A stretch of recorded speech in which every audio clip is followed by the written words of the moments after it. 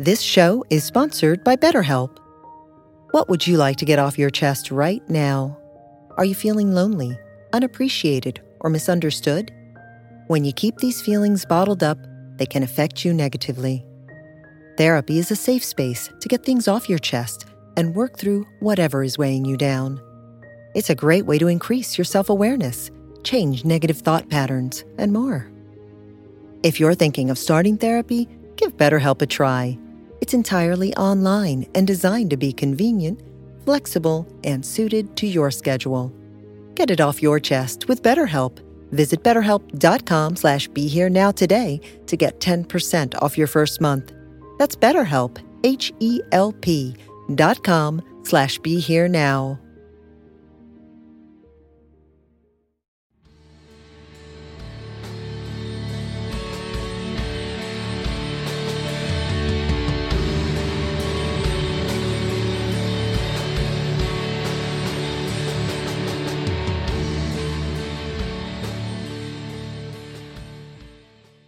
Hey everyone, this is Chris Grosso with the Indie Spirituals podcast, and I'm very excited to have a newish friend in my life. His name is Zach Leary. Let me tell you a little bit about Zach before we hop into this conversation that I'm very excited to have with him. Zach is the host of the It's All Happening podcast, an infrequent blogger, writer, and a seasoned digital marketer and brand strategist.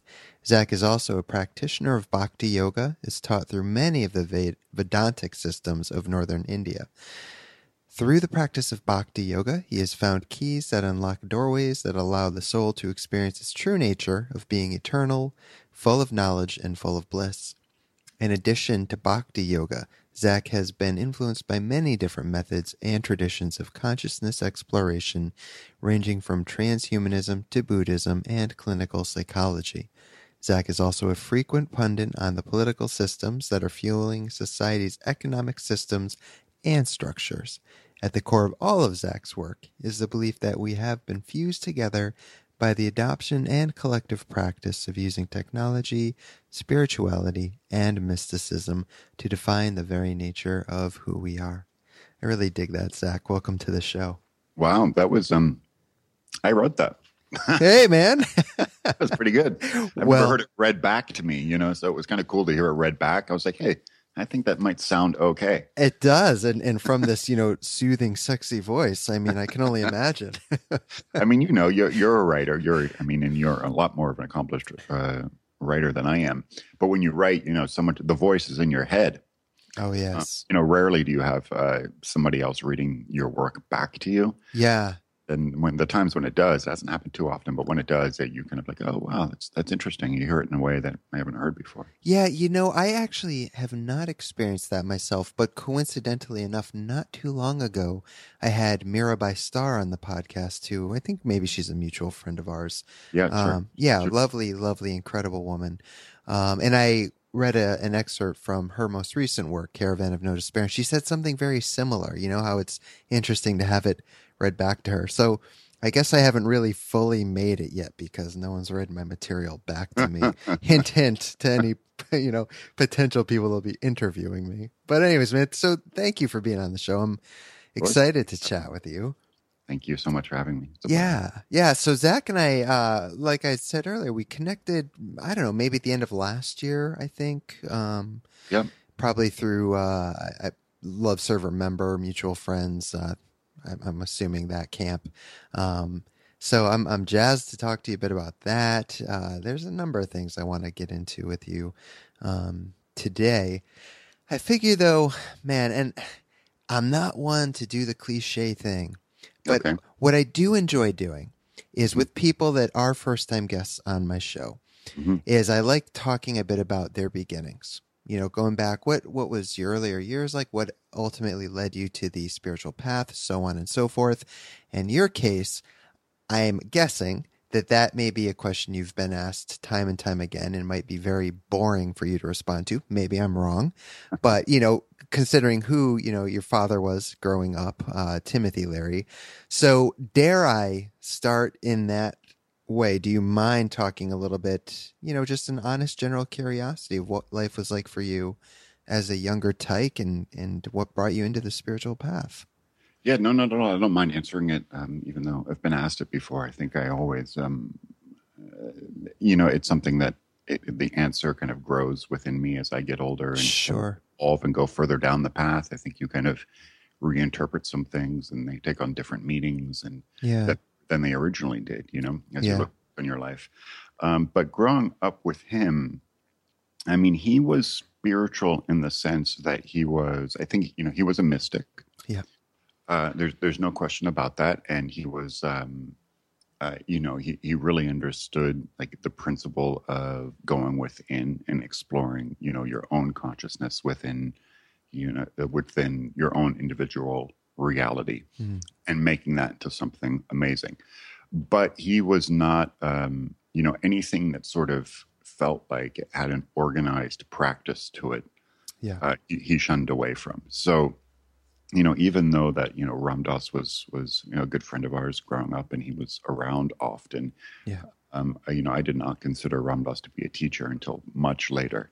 I mean, I read Be Here Now in my teenage years, and it had a profound effect on me. And I was, following the Grateful Dead around and reading that book, and it really was an amazing experience. And I remember reading that book when I was a teenager and kind of flipping through every page and poring over every page and, turning it upside down, the illustrations in the back and really getting into it. And that sort of kind of sparked this curiosity of Eastern mysticism, of Eastern traditions. Yeah. And I sort of got into Alan Watts when I was a teenager because there was a radio station. The radio station is still around in LA, but I believe it was every Sunday night, there would be 6 hours of radio. It would be 3 hours of Alan Watts tapes, and then a guy named Joe Frank. Cool. And it was like, and it was kind of like for anyone who was, grew up in alternative culture in the 80s and 90s in Los Angeles, like, you kind of huddled around KPFK and you listened to Alan Watts tapes, and it was great. And it kind of did open me up. And then I kind of, I got introduced to ISKCON when I was a teenager as well, the Hare Krishna movement and stuff. I never really I didn't dive into the practices until much later, until late in my 20s, as I kind of started to get into yoga, just the physical practice of yoga, which then opened me up to like, oh my gosh, I actually know Ram Dass. Maybe I should go see him and read more of his books and kind of get into this. And then it was kind of like, it all came back to me, the teacher suddenly returned, Yeah. Yeah. That's really cool. So, let's see, with ISKCON, now, there's obviously a lot of controversy that's been surrounding them, as there has been a lot of other great teachers like Osho and Trungpa Rinpoche and Alan Watts even.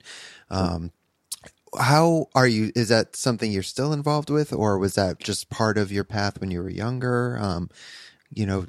Were you a formal member? No, I mean, I'm not an initiated member of ISKCON at all. I'm still not, but I would say I view myself as a cousin of the ISKCON movement. Sure. I spend time at the temple here in Los Angeles. One of my great friends and teachers of like today, who's still alive and around today, is an ISKCON Swami. His name is Radhanath Swami. Who's an amazing bhakta, and he wrote an incredible book called A Journey Home, and I've been lucky enough to have his association and his friendship over the last 7-8 years, and I've become pretty close to him. So he's an amazing bhakta. But no, I'm not a member, but I do appreciate. I'll tell you what I really appreciate about ISKCON, if I could define it. Yeah. It's that they have a very specific set of instructions for baking a cake. And their ingredients do not waver. Like, it takes exactly this much sugar and exactly this much baking soda, and you do not alter it. But when you bake their cake that way, it does equal, a certain kind of cake that is amazing and it is delicious. So their brand of, the ecstasy that is sort of experienced as a result of doing their practices, it is a real thing. Oh, yeah. Like, one of my favorite things to do in India is to spend time in Vrindavan and hang out with those guys, because their level of ecstasy of the divine and their celebration of it and is really palpable, and I really, really respect that about them for sure. I know there's a lot of controversy around the movement in the late 70s and early 80s, and that can't be ignored, and I don't want to ignore that, but I do think there are a lot of great people in the movement today, and yeah. Yeah, very well said. And I just ask out of personal curiosity. I have friends that grew up with it and are still initiated members, and they are some of the most beautiful people I know. They take it very seriously, and really they're just tremendous souls. I remember my introduction actually to the Hare Krishna movement was back in, I don't know, probably 93. And I was very involved with the punk hardcore music scene. And there were actually a handful of these bands like Shelter, 108, Prima. They come to mind. A couple of them are still playing. We have some mutual friends in the Metrology Records guys. Oh, there you go. Exactly. So, right. Kylie and Raghunath. And yeah, so, but that was my initial introduction. I wasn't really formally interested in spirituality, so to speak, at that time, but I certainly remember seeing, they'd bring the copies of Gita and other ISKCON material. And, I would sometimes thumb through it at their merch table. But it wasn't until, several years later that I actually started taking an interest, not just in ISKCON, but anything I can get my hands on. It's similar to You Be Here Now was, for me, one of the earliest books in my own path and really turned me on significantly to the Eastern teachings. And any and everything I could get my hands on is that was my path at the time, and ISKCON was not an exception to that. So it's cool though to see that they're still doing what they're doing. There's, like you said, some really great people, and like I said, you look at a lot of these great teachers, and there is a bit of controversy surrounding them. And then you have two sides of the camp. One that's saying that makes anything they've said null and void. They can't be trusted. And then there's others who say, you look at the message, not the container. And I'm sure there's people in between. But regardless, I think their teachings are exceptionally important. What do you think about that? When, I mean, for you, as someone like Trungpa Rinpoche, for example, has he been impactful in your life at all? A little bit, yeah. Yeah, definitely. I would not consider myself to be a scholar. Sure. In any respect, but yes, for sure. And I do have a lot of thoughts about that. With the guru system, comes along this predisposition to elevate the guru into almost a form of the divine, him or herself. Right. Putting them on a pedestal and treating them almost as a god. And, there's a lot of risk that goes along with that.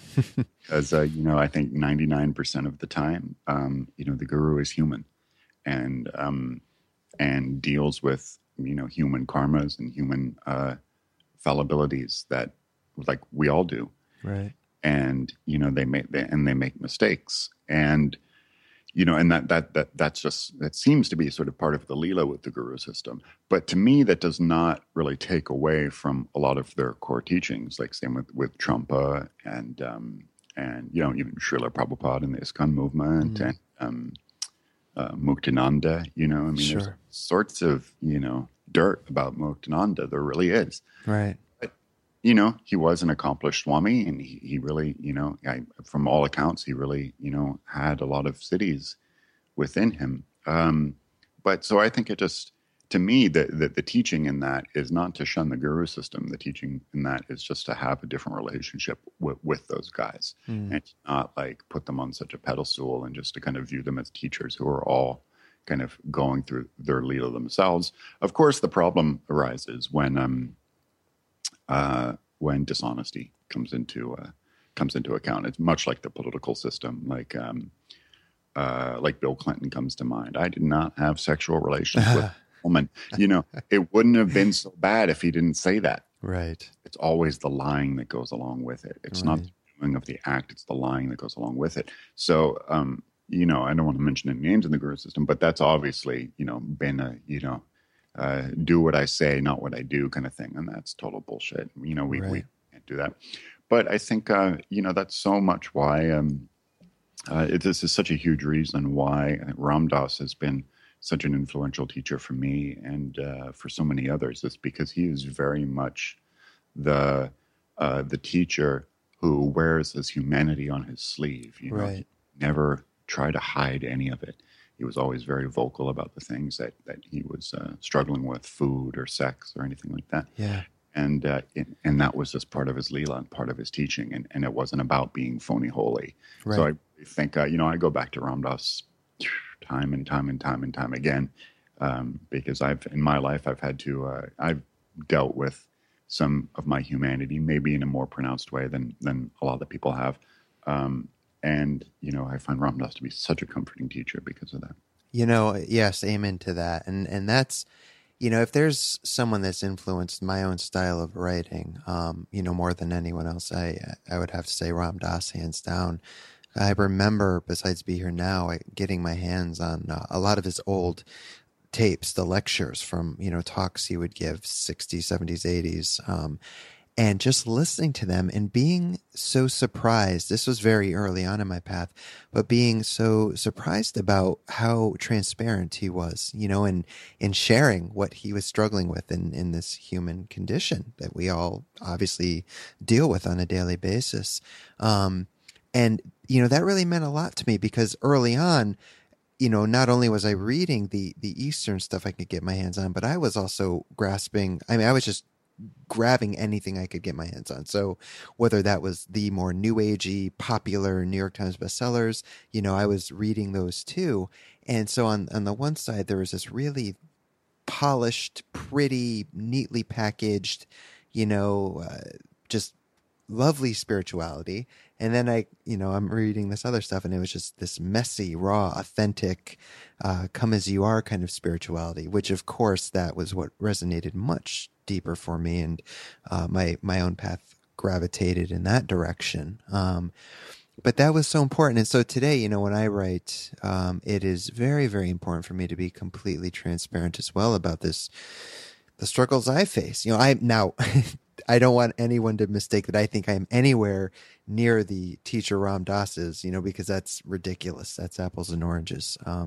But I'm just very grateful for that influence and that inspiration, especially today, because there's no shortage of styles of teaching, without naming names, that again still keep it very clean and polished. And that's just not my cup of tea. I still obviously prefer the real and the raw, and and I love that Ram Dass is still doing that, in today's day and age. So he still is. He's still shining pretty bright. He is. It's really incredible. I actually have a call with him tomorrow. I'm very excited to be hopping on. So that'll be nice. Are you going to turn it into a podcast? I don't know, to be honest. Raghu and I still have to talk about that. I'm working on a new book and I'm doing a bit of research. And so the call is for that, but we've talked about how can we also repurpose it. So we're going to get together after the call and see what we can do with it. But I was fortunate to speak with him a few years ago, and I did do a podcast with him, and it was great. That was my first time connecting with him in any way, even though it was over Skype. I've never had the good fortune to get out to Hawaii to attend one of the gatherings. I hope to be there in December, but I'll take what I can get. Even just being in that presence with him on Skype that first time. I remember my wife was there. She was down visiting. This was before we lived together. That's a whole nother story. But I was trying to explain to her after what the experience was, and I just couldn't. There was such a buzz happening in me. And I'm not the type of person, when I hear people talk about that, I'm a bit cynical. It's like, all right, maybe, maybe not. But this was like a very real experience. Something that has not happened to me very often with people, if ever, really, to that extent. Yeah, pretty cool that it can happen virtually, right? Right? Yes. Yeah. I love that. And that's such a great part of the story, I think. Yeah. So, I would love to hear what has your experience been? Because I know you've been able to spend time with him, and it sounds like, if I heard you correctly, you had a bit more of an appreciation for that in your later years, as you were exploring the path more. What's that been like for you? Well, wow. It's a big question because it is. I sort of Yeah, at first, when I sort of was kind of re-embarking on the spiritual path, or kind of I guess, for lack of a better word, but formally getting on it. Sure. And I use that word formally because I think I'm the kind of case that needed some formal instruction. I don't think that's true for everybody. Sure. To follow any kind of set, dogma or precepts or anything like that. But I kind of I kind of needed to be pointed in a specific direction and have like a little of prescribed sadhana to go with it. And that's just the way that my brain works. And then as I kind of got into that, I could sort of let things go and kind of create my own path. But sure. So as I kind of started to get into it, it kind of just started to hit me that, wow, I had this relationship with Ram Dass that was tremendously underused. And then at first I felt bad. I felt like a lot of regret. I felt like, oh gosh, all this time has gone by. What have I been doing? Oh no, jeepers! And then like his first 5 years in Hawaii, I didn't even see him once when he moved to Hawaii permanently. Yeah. And I remember the last time I saw him on the mainland and all of that, but it'd been like 5 years, and I hadn't been to the island once.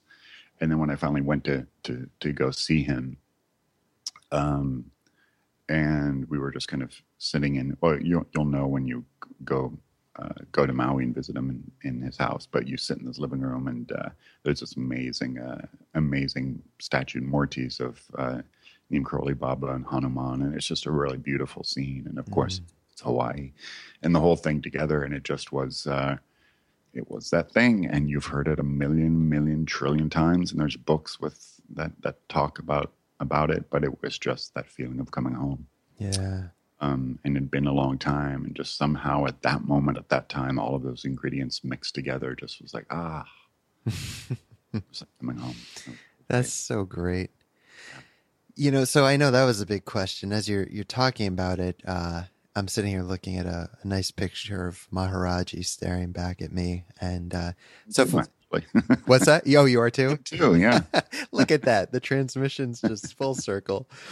So I'm wondering, how about that? I'm thinking as we were getting on the call, I have this picture, it's next to the TV. So even if I'm watching TV or a movie or something, I don't forget, it just kind of keeps me, brings my mind back to my heart. And, I found myself wondering, like it's incredible to see, the impact that Neem Karoli Baba's had on so many people's lives, especially those that never met him, at least on the physical plane. So to make that big question about Ram Dass even bigger, let's step it up a notch. And what do you think it is about this kind of quirky, rotund man, just cloaked in a plaid blanket that's so magical? I don't even know how else to ask that. Like, what's your experience of Maharaji? Well, I have there's a twofold answer. Sure. There's the mystical answer, and then there's the very pragmatic answer. I'd love to hear both. Yeah. The mystical answer is that I do believe that there is a system of yoga that was practiced in India throughout a certain time. Mm-hmm. And by all accounts, it seems like maybe it's not completely dead, but it's going. Mm-hmm. That produced many of the great saints of India in the north and the south too. But that this practice of 8-limb yoga, which really could alter your consciousness and change the map of your consciousness through these practices, which allows you to kind of attain cities and powers that allows you to manipulate the physical world and the subtle world and your subtle body. Yeah. And these things are real, and they really did happen. And there were many great saints for thousands of years in India. Yeah. Really, it's not hocus pocus. It's not magic. It's just it's yoga, and it's mysticism, and these are real things. And it seems like the modern world, it's maybe they're incompatible with the ultra modern world like we live in, and which is why we're seeing so many of them go away. But Neem Karoli Baba had that. He had those powers. He had that ability to jump into your heart and into your consciousness and play around and dance in there and make you feel that that feeling of unconditional love, that feeling of safety, and that feeling of just of warmness. That also, for everybody who was with him, that felt like coming home. Yeah. I think that mysticism was so powerful that it extends out of his body, which is why people like you and me, who, or so many people who never even met him, can still have a relationship with him. So that's the mystical answer. I think the pragmatic answer is that he was smart enough and kind of savvy enough to not talk very much. Yes. He fell back, into the bhav, into the mysticism, into just to kind of sitting there and experiencing, whatever you want to call it, the bhav, shakti, or just good vibes, whatever it is you want to call it. So he didn't have to, pollute it with so many words that sort of can be equated to dogma. So yeah, I think that was a very good decision of his to spend so much time just kind of hanging out in the ethereal, in the spiritual world, and just sort of that force field of love, and not, fall back on language so much. Not to say, I mean, there are many great teachers who use language extremely well, Right. But I think that's a huge part of it. Yeah, it's funny. I'm kind of laughing as you're saying the few words because I'm remembering when I first read Miracle of Love years ago, and I didn't know actually. As I read the part, it was somewhere in the middle or towards the end where it's talking about Maharaji's humanness, and it's talking about how sister fucker was one of the words he would use often, and I had never figured. I'm like, wow, I'm like, all right, so yeah, and then Krishna Das was up here in Ottawa sometime late last year, and I went. We were hanging out before a set, and we were talking about Maharaji, and that came up, and we were laughing about it, and he just said, he's like, Chris, I don't know what it is, but Maharaji just seems to really attract a lot of the fuck ups, and that's part of his, his beauty. And I love that, because, looking at someone like Ram Dass or Krishna Das, you wouldn't think that, but, we've all got our shit. And I just, I thought that was funny when he said that, because, how true it is. And I love that, when you listen to Krishna Das talk, he doesn't mince words. He's a very, wonderful teacher in his own right, but, he's also very human and transparent. And I love that. I feel like the whole lineage, that's just such a wonderful thing that comes along with it. I do too. And I love that about Krishna Das. I mean, he's really come into his own as a a full on, fully realized teacher. Yeah. Anyway, stepping away from the chants and the music, just going to his workshops. They're really amazing transmissions, and it's so great to see that. Oh yeah, absolutely, yeah, definitely. But I think too what you're saying about, I think there is people who come to Neem Karoli Baba, who come to a lot of these teachers or this path. It's not always the case, clearly, but it's often the case that it attracts people who have struggled, who have kind of hit walls. Whether it's been like very pronounced walls, like, you and I, we share the addiction thing. And that's a very, that's a big one. It's kind of like a big black and white wall. Right. But people have gone through like heartache or whatever it is, or just kind of feel kind of lost. It's not usually the people who are just sailing through life feeling kind of well adjusted and they're happy in their office job and nothing else really seems to matter. It's usually somebody who kind of feels some kind of uneasiness about something. And then the spiritual path kind of fills that hole and that void. It seems to me, in my experience anyway. Yeah, no, that's really well said. And, because like I said, early on, I'm getting into all these various Eastern teachings, and that included Buddhism. It wasn't just Hinduism.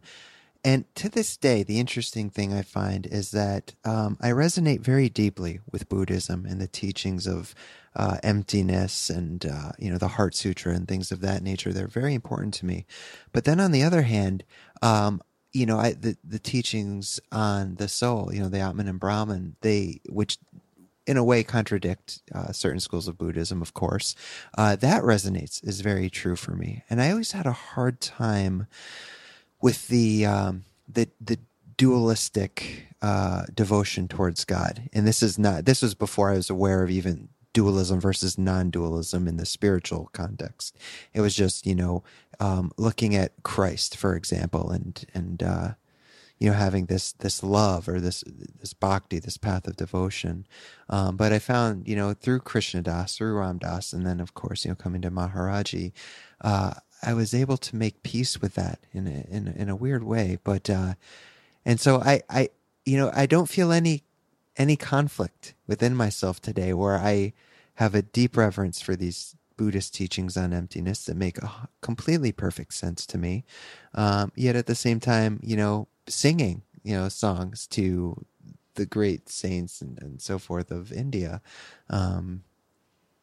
I don't know, but so I do feel I have Maharaji to thank for much of that, as well as Ram Dass and of course Krishna Das and people like Mirabai Starr and the whole family, the whole definitely. And I think about this specific satsang, and they would there's a lot of Buddhist influence into into Ram Dass and Krishna Das and Mirabai Starr, and kind of dancing around both worlds. And if you also spend time with Jack Kornfield as well, he's obviously he's a Buddhist and extremely well schooled and very scholarly and a lot of sadhana, but he's also a bhakta, and he's also very kind of aware and can speak the language of bhakti and knows how to play in that world as well. Yeah. So the lesson in that isn't so about those methods, but I think the lesson in that is to not get so hung up on things being, like, this is the path, and I shall not waver from the path. It is only this. It is that there are some, areas of gray, right? And that you can, the truth is, and most things in life, the truth is probably somewhere in between. Yeah, absolutely. And and I do love that when they have these retreats on Maui, that you'll see they have Lama Surya Das or Jack or Sharon Salzberg come out, and I love that's that's part of the offering. And I remember, God, this was several years ago, but there was a video that was posted, and it was in Ram Dass's living room. I know it was Ram Dass, and he was talking with Jack Kornfield, and I think there were two other people on the couch, and I don't recall who the others were, but the part that sticks with me to this day, as they're talking about the styles of teaching, and Jack said, in a very honest and humble way, and it was almost as if he realized it for the first time, though I'm sure it wasn't, but that's just, I remember how it struck me hearing it, was how he recognized that certain aspects of the Buddhist tradition are very dry and could use more heart.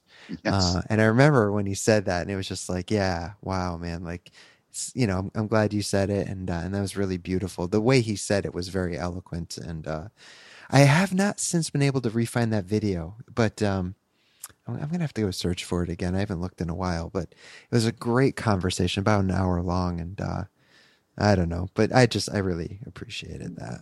I appreciate that too, and it's definitely so true. Yeah. And I could say often at times, I consider myself to be, not to get into labels, but I consider myself to be a bhakta probably first and foremost. And sometimes the bhakti practice, it's too ecstatic and needs some quiet time. It needs some time to just drop in the body and be in silent meditation. And, sometimes all the ecstasy and the singing and dancing and the, kind of celebratory aspect of bhakti and kirtan and chanting can go too far the other way. Sure. So you need to go back.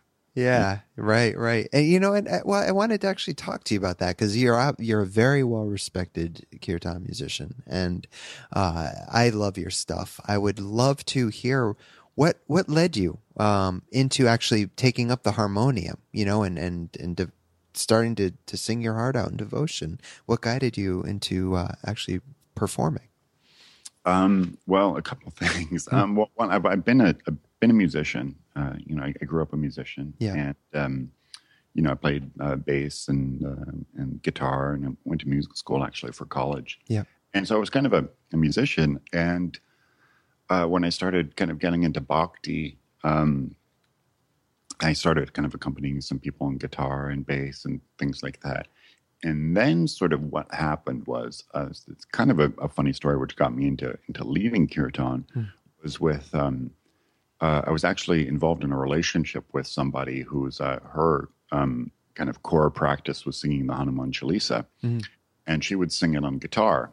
And she had a really lovely version of it. And everyone was always very taken with it. And then I kind of just started playing along with her on the harmonium just to kind of accompany her.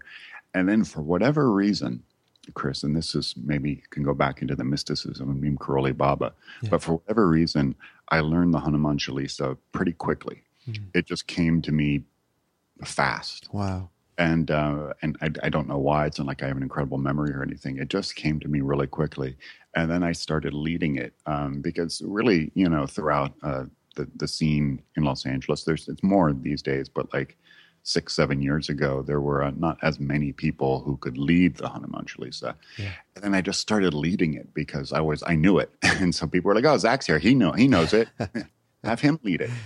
And so it kind of became this thing, like it was almost out of like necessity and practicality. And I was like, oh, okay, I'm just going to, do that. But then, pretty quickly, as well as I started, when I started to lead the Chalisa, then I just found this little ingredient, this little thing that just unlocked a little bit of my heart that I felt maybe was a little stagnant before, in that sharing kirtan and singing kirtan was this amazing way to kind of jumpstart my devotional practice, because it is the combination of music and devotion. And I love music so much. I grew up in the Church of Rock and Roll, and it's such an important part of my life.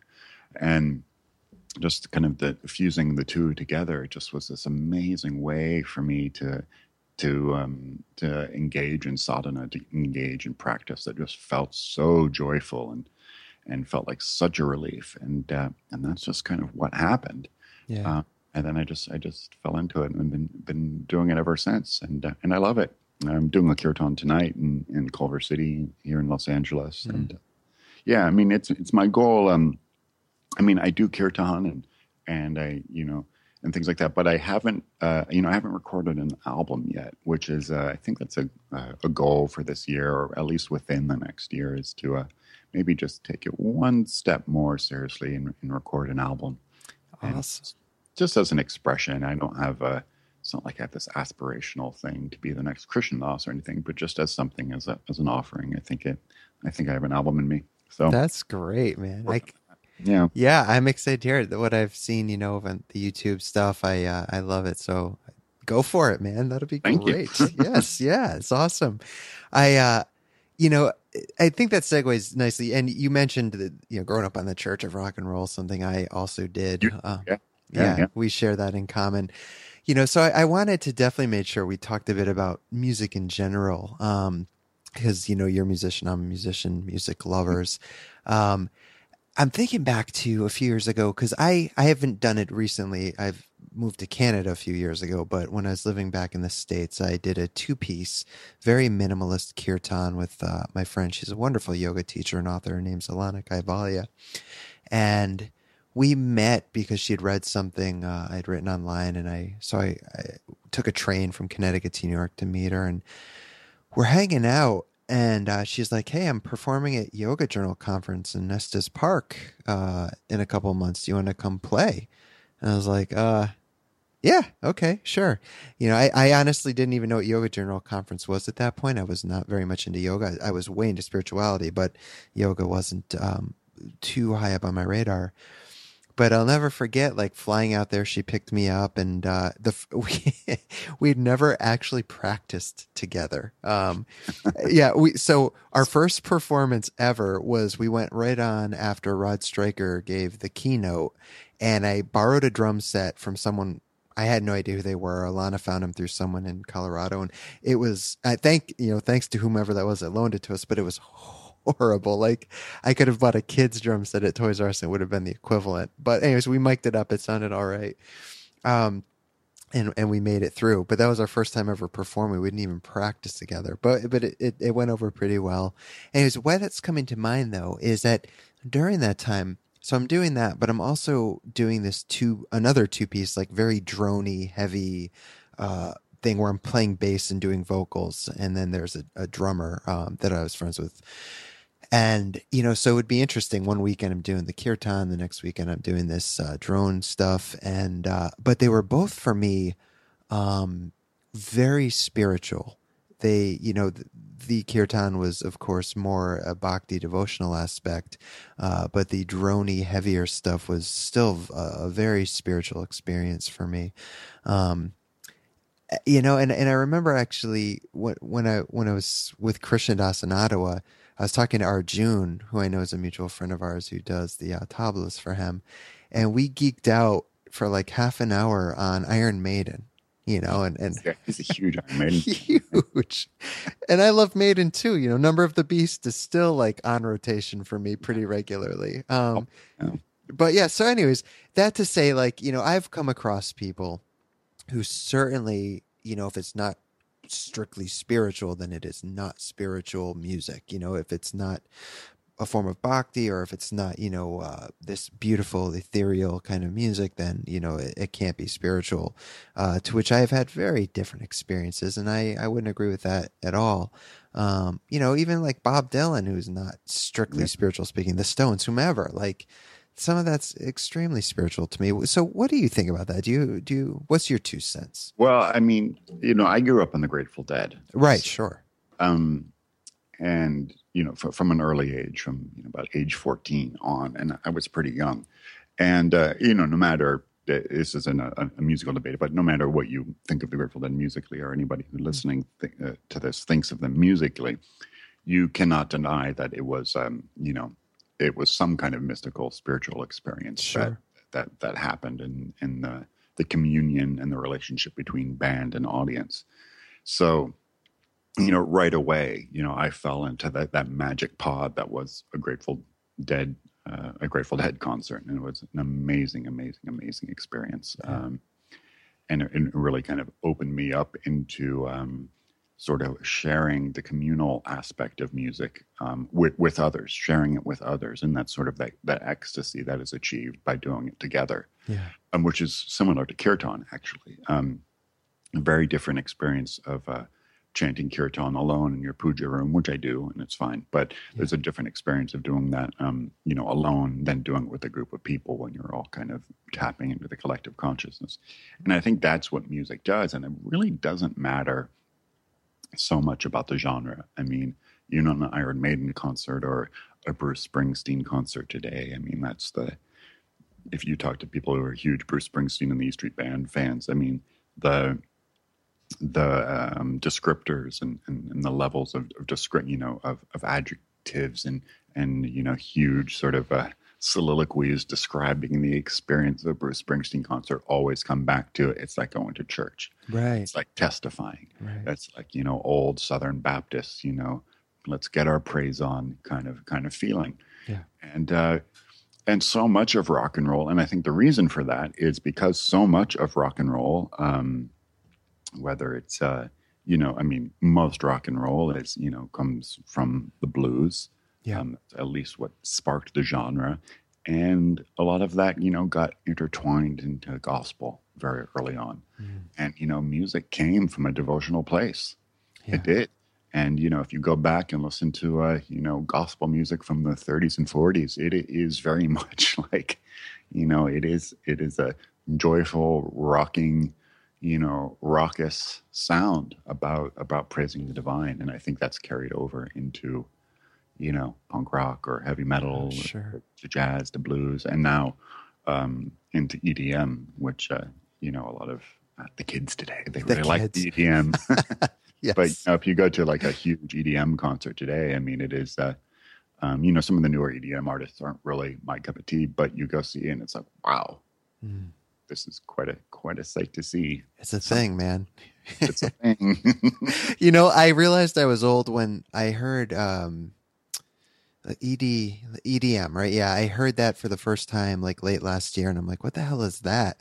And so I had to Google it, and I'm like, wow, man, you are getting old.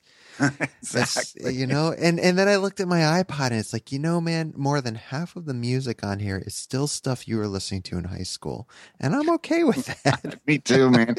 I'm so exactly the same way. And this, it's funny. This last Coachella that just passed. It was the first Coachella, first Coachella on record to where about well over 50% of the bands I had not heard of. Wow. Yeah. Each year it seems like that is the case where more and more I'm like, who the hell is that? Because I don't know if it's noisy or vice or somebody does a write up of like best to worst of Coachella performances. Yeah. And I looked at it last year and this year and it was like, holy shit, man. I really like, and even if I was familiar with maybe the name of a couple of them, I couldn't tell you a single song. I couldn't tell you what they sound like. Right. I've officially started to become that guy, man. That guy that's just. I'm with you. I'm totally with you. And I'd pride myself on, I went to many, many Coachellas many years in a row, and I'd pride myself on, I'm still current. I still know. But that's it. I've slipped away. I've become that guy. Oh man. Well, at least, yeah, you're not alone. I'm not alone. It's good to know. Yeah. But I'm sure there's still great stuff going on out there. It's just you grow up, I guess you get busy, things are happening. I don't know, but I thank God, like being the music lover I am, and I know you are. Like I'm sure our catalogs are so stock full it could last us the next few lifetimes. So at least I've got that. Absolutely. But as you're talking, it's funny because I'm thinking about.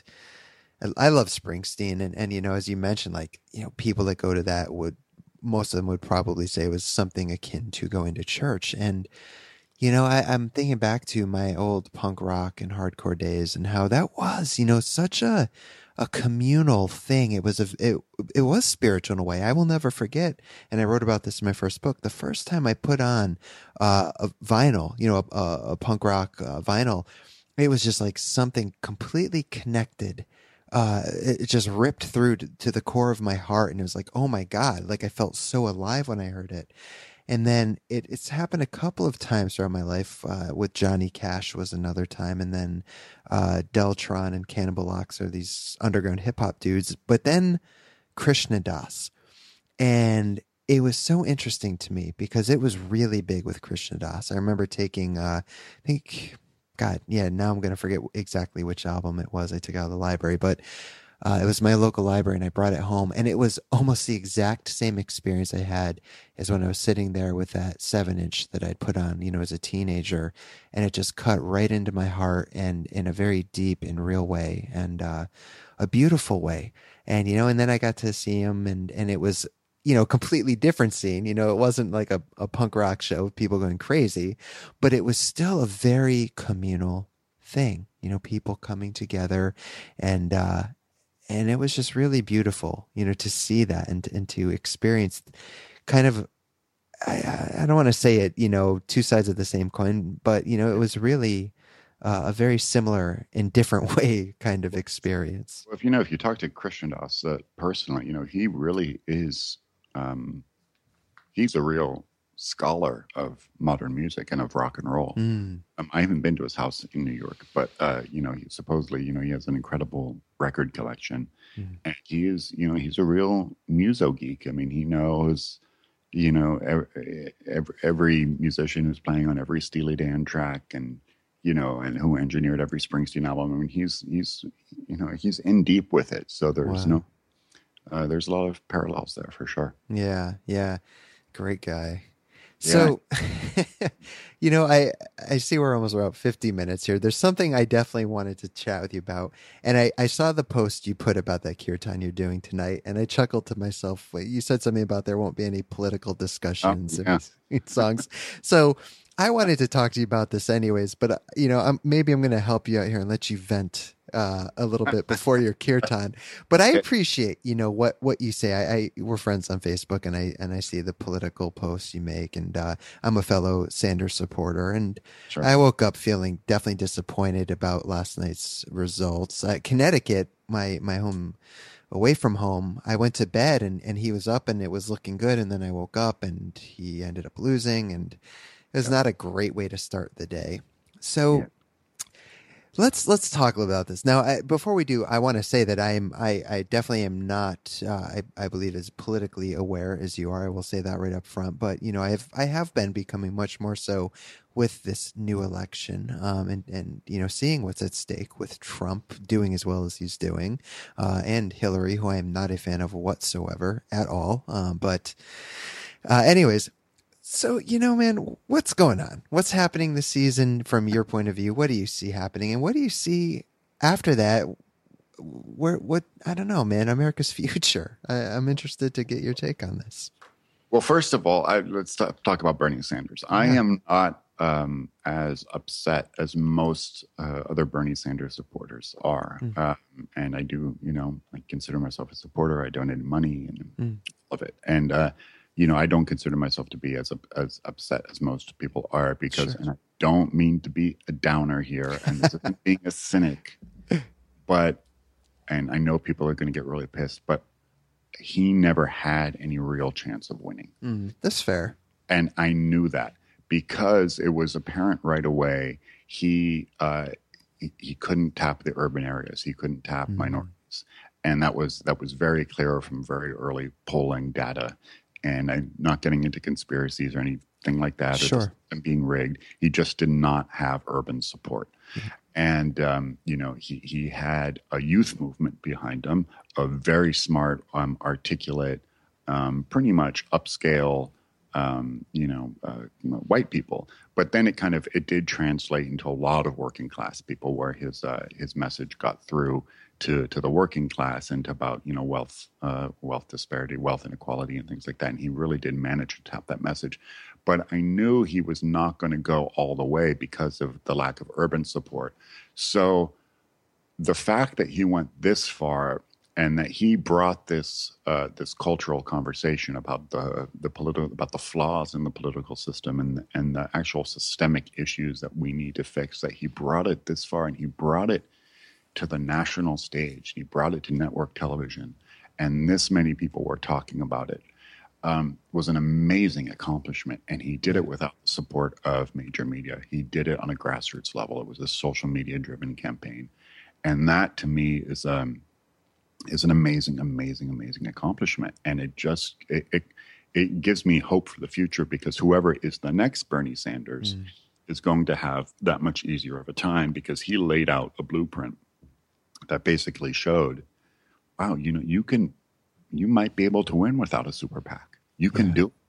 And holy shit, he made it much further than any of us thought. Right. And he did it without super PAC money, and he did it without major media support. And that is so, so cool. So I think what's next is, it's very hopeful for that. But we have a problem on our hands, which is aside from that. And this is my big, and was the part of my Facebook post this morning about the Kirtan was, part of my, pet peeve and things that I'm sometimes not the most graceful Facebooker, and I know that, and I'm actually okay with it. It's just I'm very passionate about this stuff, and I consider myself to be an amateur pundit.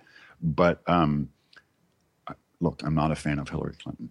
None of us are. I get it, but the reality of Donald Trump as president is a very, very dangerous proposition. And as bad as Hillary is, it's not Donald Trump. It's just not. And you cannot let Donald Trump become president. It's an amazing, amazingly disastrous reality for not just America, but for the world at large. I mean, it is fascist to the highest office in the land, and we cannot let that happen. Hillary Clinton is not that. I know she's not great. She's got her flaws, but she is not that. She's just a career politician and whatever that is, but she is not a racist, fascist psychopath. Right. So, the Bernie or bust movement, you got to lose that. We have to lose that because I'd even go so far as to say that this is not like 2012 with Mitt Romney. If this was Mitt Romney, I might even back down and say, fine, okay, you don't want to vote for Hillary. Mitt Romney's not great, but we'll live. This is not that. Right. This is an emergency situation. This isn't a joke. This isn't Mitt Romney. This isn't George Bush. This isn't Ronald Reagan. This guy must be stopped at all costs. And if Hillary is going to stop him, I'm sorry, but we got to do that. It's the way it goes. Yeah. That's my feeling. I know people don't agree, but that's what I think.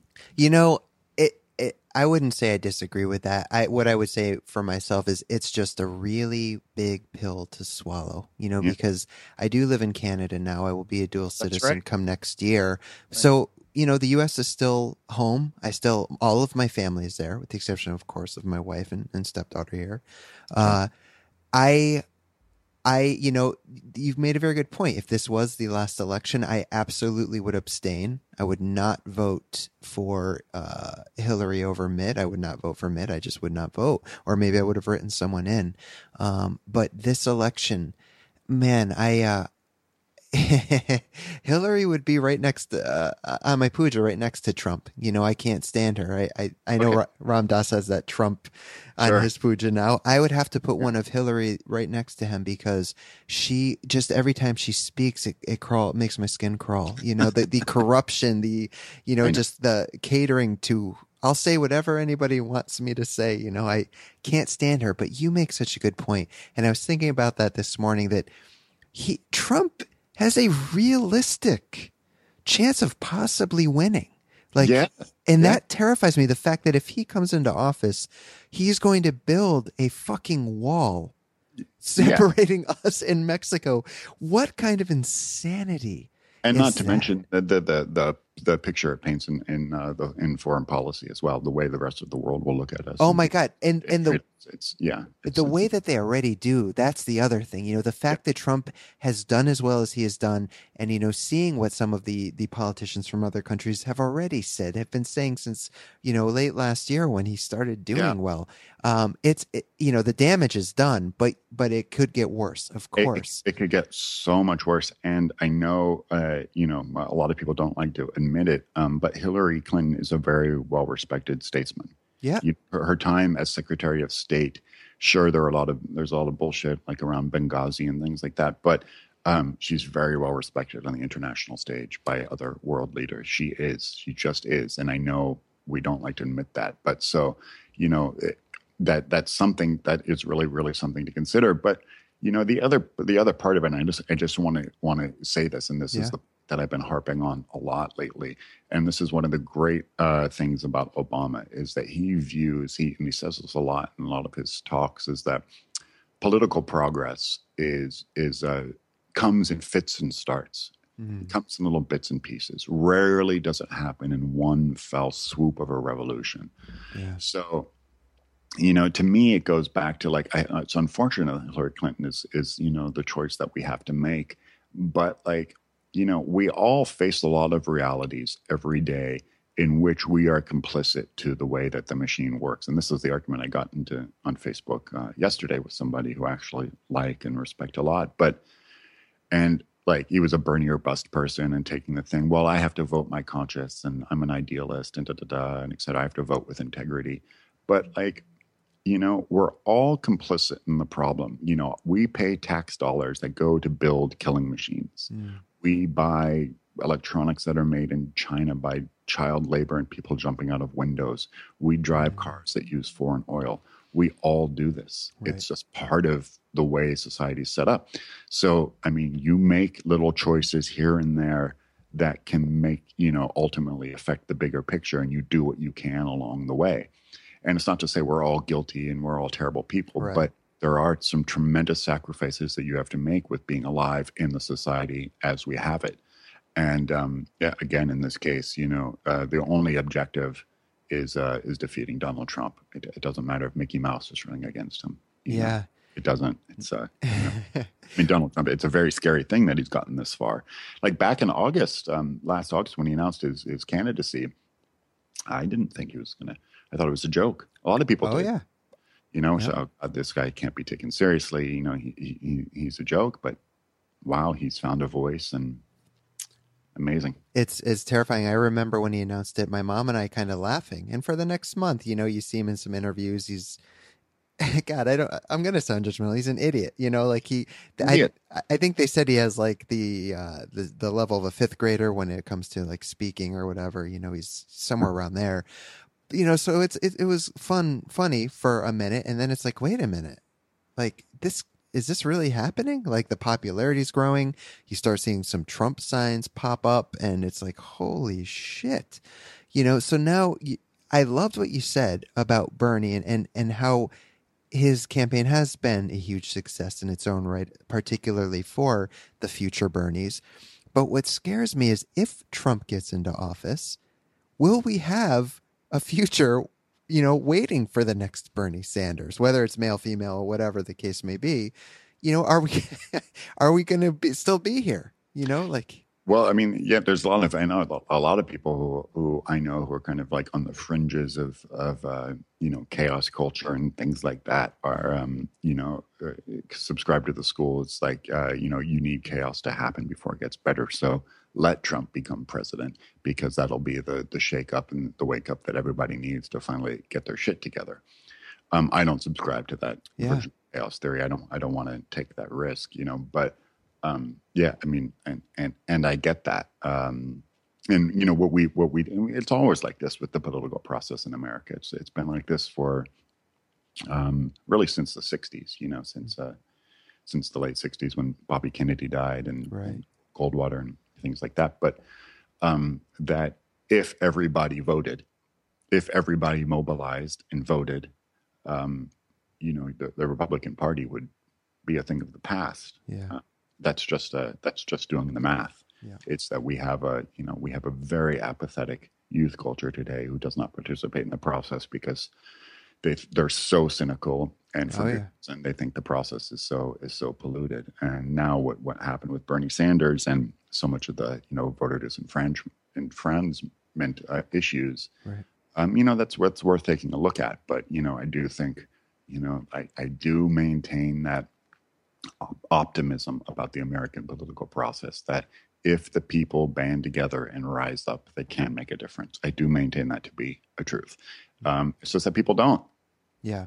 So we deal with the consequences. We do. And you're right. I know it's left a lot of people feeling disheartened and jaded, and rightfully so, with, seeing everything that's happened this political season with Bernie. But, it is what it is. And God, I think it's great. I mean, Bernie he sparked this conversation into the national, vernacular diatribe. That's just, wow, it's very cool. And people are talking about real issues now, about the systemic issues. And that's amazing. So absolutely. Yes. My hat, of course, is very much off to him. And that's tremendous what he has done. I just go back to, being scared. If Trump comes in, like what a huge step backwards we'll take. From Obama to Trump. Oh my God. Oh, ouch. Yeah, big time. Well, it'll be interesting. That is for sure. Yeah. Well, Zach, thank you so much, for taking the time to chat with me today. It's been a very enjoyable, enlightening conversation with you. I'll definitely have to have you back on the show sometime later on where we can discuss things. Maybe in November we'll reconnect, see what's going on with the electoral process. Likewise, come back on my show at some point. Cool, man. Well, thank you. Have a great kirtan tonight, and I look forward to our paths crossing sometime in person in the future. Cool. Thanks, Chris. All right, man. Be well. Bye.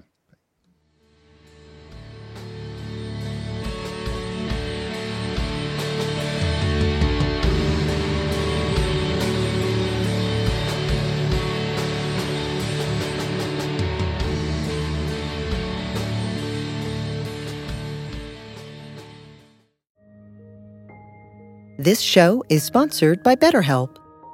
What would you like to get off your chest right now? Are you feeling lonely, unappreciated, or misunderstood? When you keep these feelings bottled up, they can affect you negatively. Therapy is a safe space to get things off your chest and work through whatever is weighing you down. It's a great way to increase your self-awareness, change negative thought patterns, and more. If you're thinking of starting therapy, give BetterHelp a try. It's entirely online and designed to be convenient, flexible, and suited to your schedule. Get it off your chest with BetterHelp. Visit BetterHelp.com/BeHereNow today to get 10% off your first month. That's BetterHelp, HELP.com/BeHereNow.